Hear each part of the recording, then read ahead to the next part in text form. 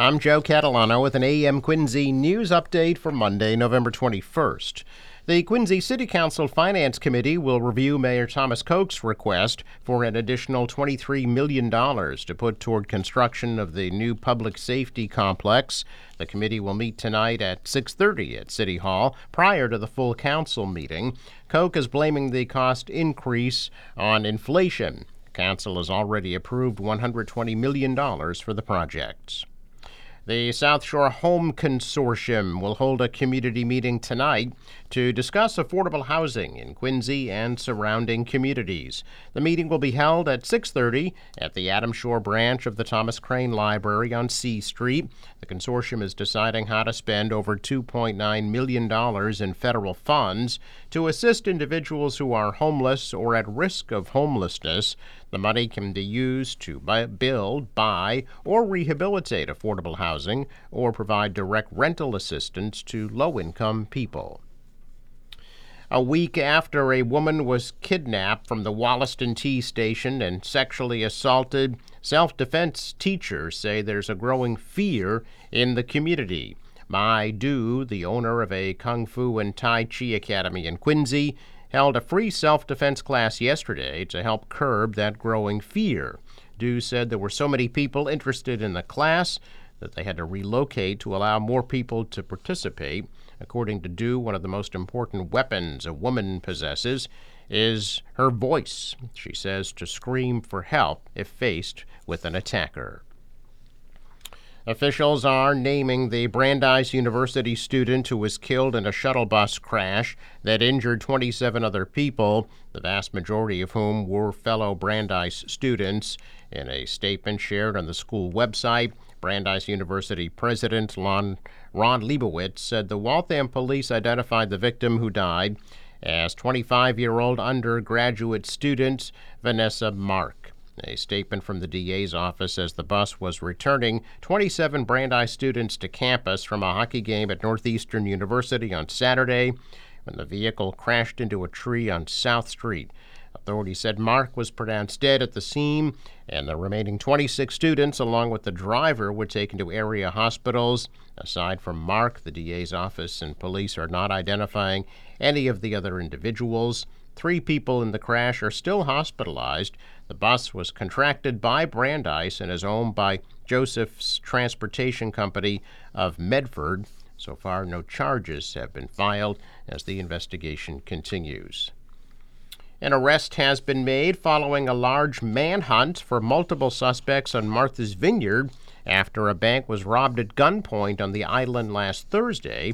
Information was limited, but the DA's office confirmed one person's been arrested in connection with the robbery at the Rockland Trust Bank in Vineyard Haven. It's not clear where the person was arrested and where the information came from. The investigation is still ongoing. Authorities did release a surveillance video of one of the 3 masked suspects who they say robbed the bank last Thursday morning. According to police, 3 people rushed into the bank as it was opening for business. They were masked and gloved and armed with handguns. All 3 suspects were wearing the same old man Halloween mask. Nobody was hurt in that incident. T Police will soon be able to resume issuing fines to riders who fail to pay their fare before boarding the T. Under regulations the transit agency's board approved last week that no longer allow arrests or driver's license impacts as punishment. The unanimous vote clears the way to revive fare evasion enforcement after more than a year during which T staff said they were not issuing fines or citations. A January 2021 law empowered the T to take greater control over citations and fines, but the agency until last week had not yet put the necessary regulations in place. MBTA staff presented regulations in the spring of 2021, which the Fiscal and Management Control Board never voted on before it dissolved in June of that year and was replaced by a new board. Under the new regulations, all offenses would draw a formal written warning before a citation. The new regulations will likely take effect soon. First, second, and third offenses carry fines of $50 each. and fourth and subsequent incidents will draw $100 fines. Norfolk County Sheriff Pat McDermott announcing that he has hired Michael Ramos to oversee the department's outreach as the new Director of Community Affairs. Ramos has an extensive professional history of public service, previously held positions with the Bristol County DA's office, Department of Corrections, most recently Fatherhood Initiative Coordinator for the state of Massachusetts through Children's Trust. He's a professional trainer, presenter, and speaker who has worked at an international level for nonprofits and state government and conducted trainings for the Department of Justice. He is a father of 4 and lives in Fall River. Well, as people start to look ahead to the holidays, all eyes are on today as the Mass Gaming Commission and its staff prepare for the sports betting license application deadline. 30 sports betting companies returned a survey that the commission asked anybody interested in seeking a betting license to complete. Today's deadline applies to the state's casinos and slots parlor and to companies that will compete for one of a maximum of 7 mobile and online betting licenses. Applicants must submit a $200,000 non-refundable application fee by 2 o'clock this afternoon. Applications from simulcast centers and horse tracks will be accepted on a rolling basis.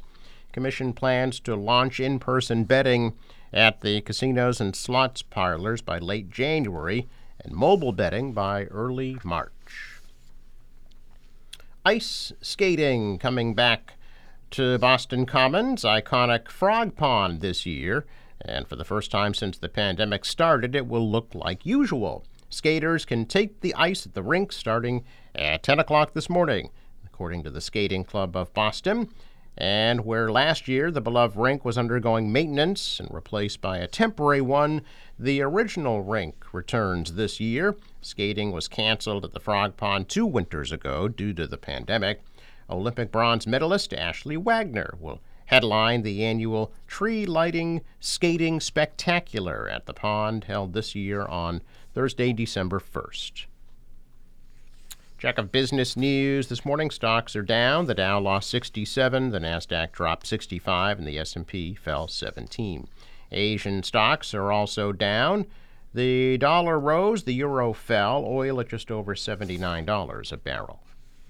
Sports, of course, that last-minute win for the Patriots over the Jets yesterday, 10-3. The Pats have a Thanksgiving night game at Minnesota at 8:20. Celtics are in Chicago tonight at 8. The Bruins are in Tampa Bay tonight at 7. Forecast from the National Weather Service today, mostly sunny and breezy, high 41. For tonight, clear and cold, a low 20. Tomorrow, mostly sunny, high 46. Wednesday, sunny, 50 degrees. Thanksgiving Day, partly cloudy, at a high of 47, maybe some rain on Friday. For the boater, waves 1 to 2 feet. The wind out of the west will pick up this afternoon, gusting to 30 knots at a high tide right before 9 a.m. Sunrise 6:41, set at 4:17. I'm Joe Catalano with an AM Quincy news update for Monday, November 21st.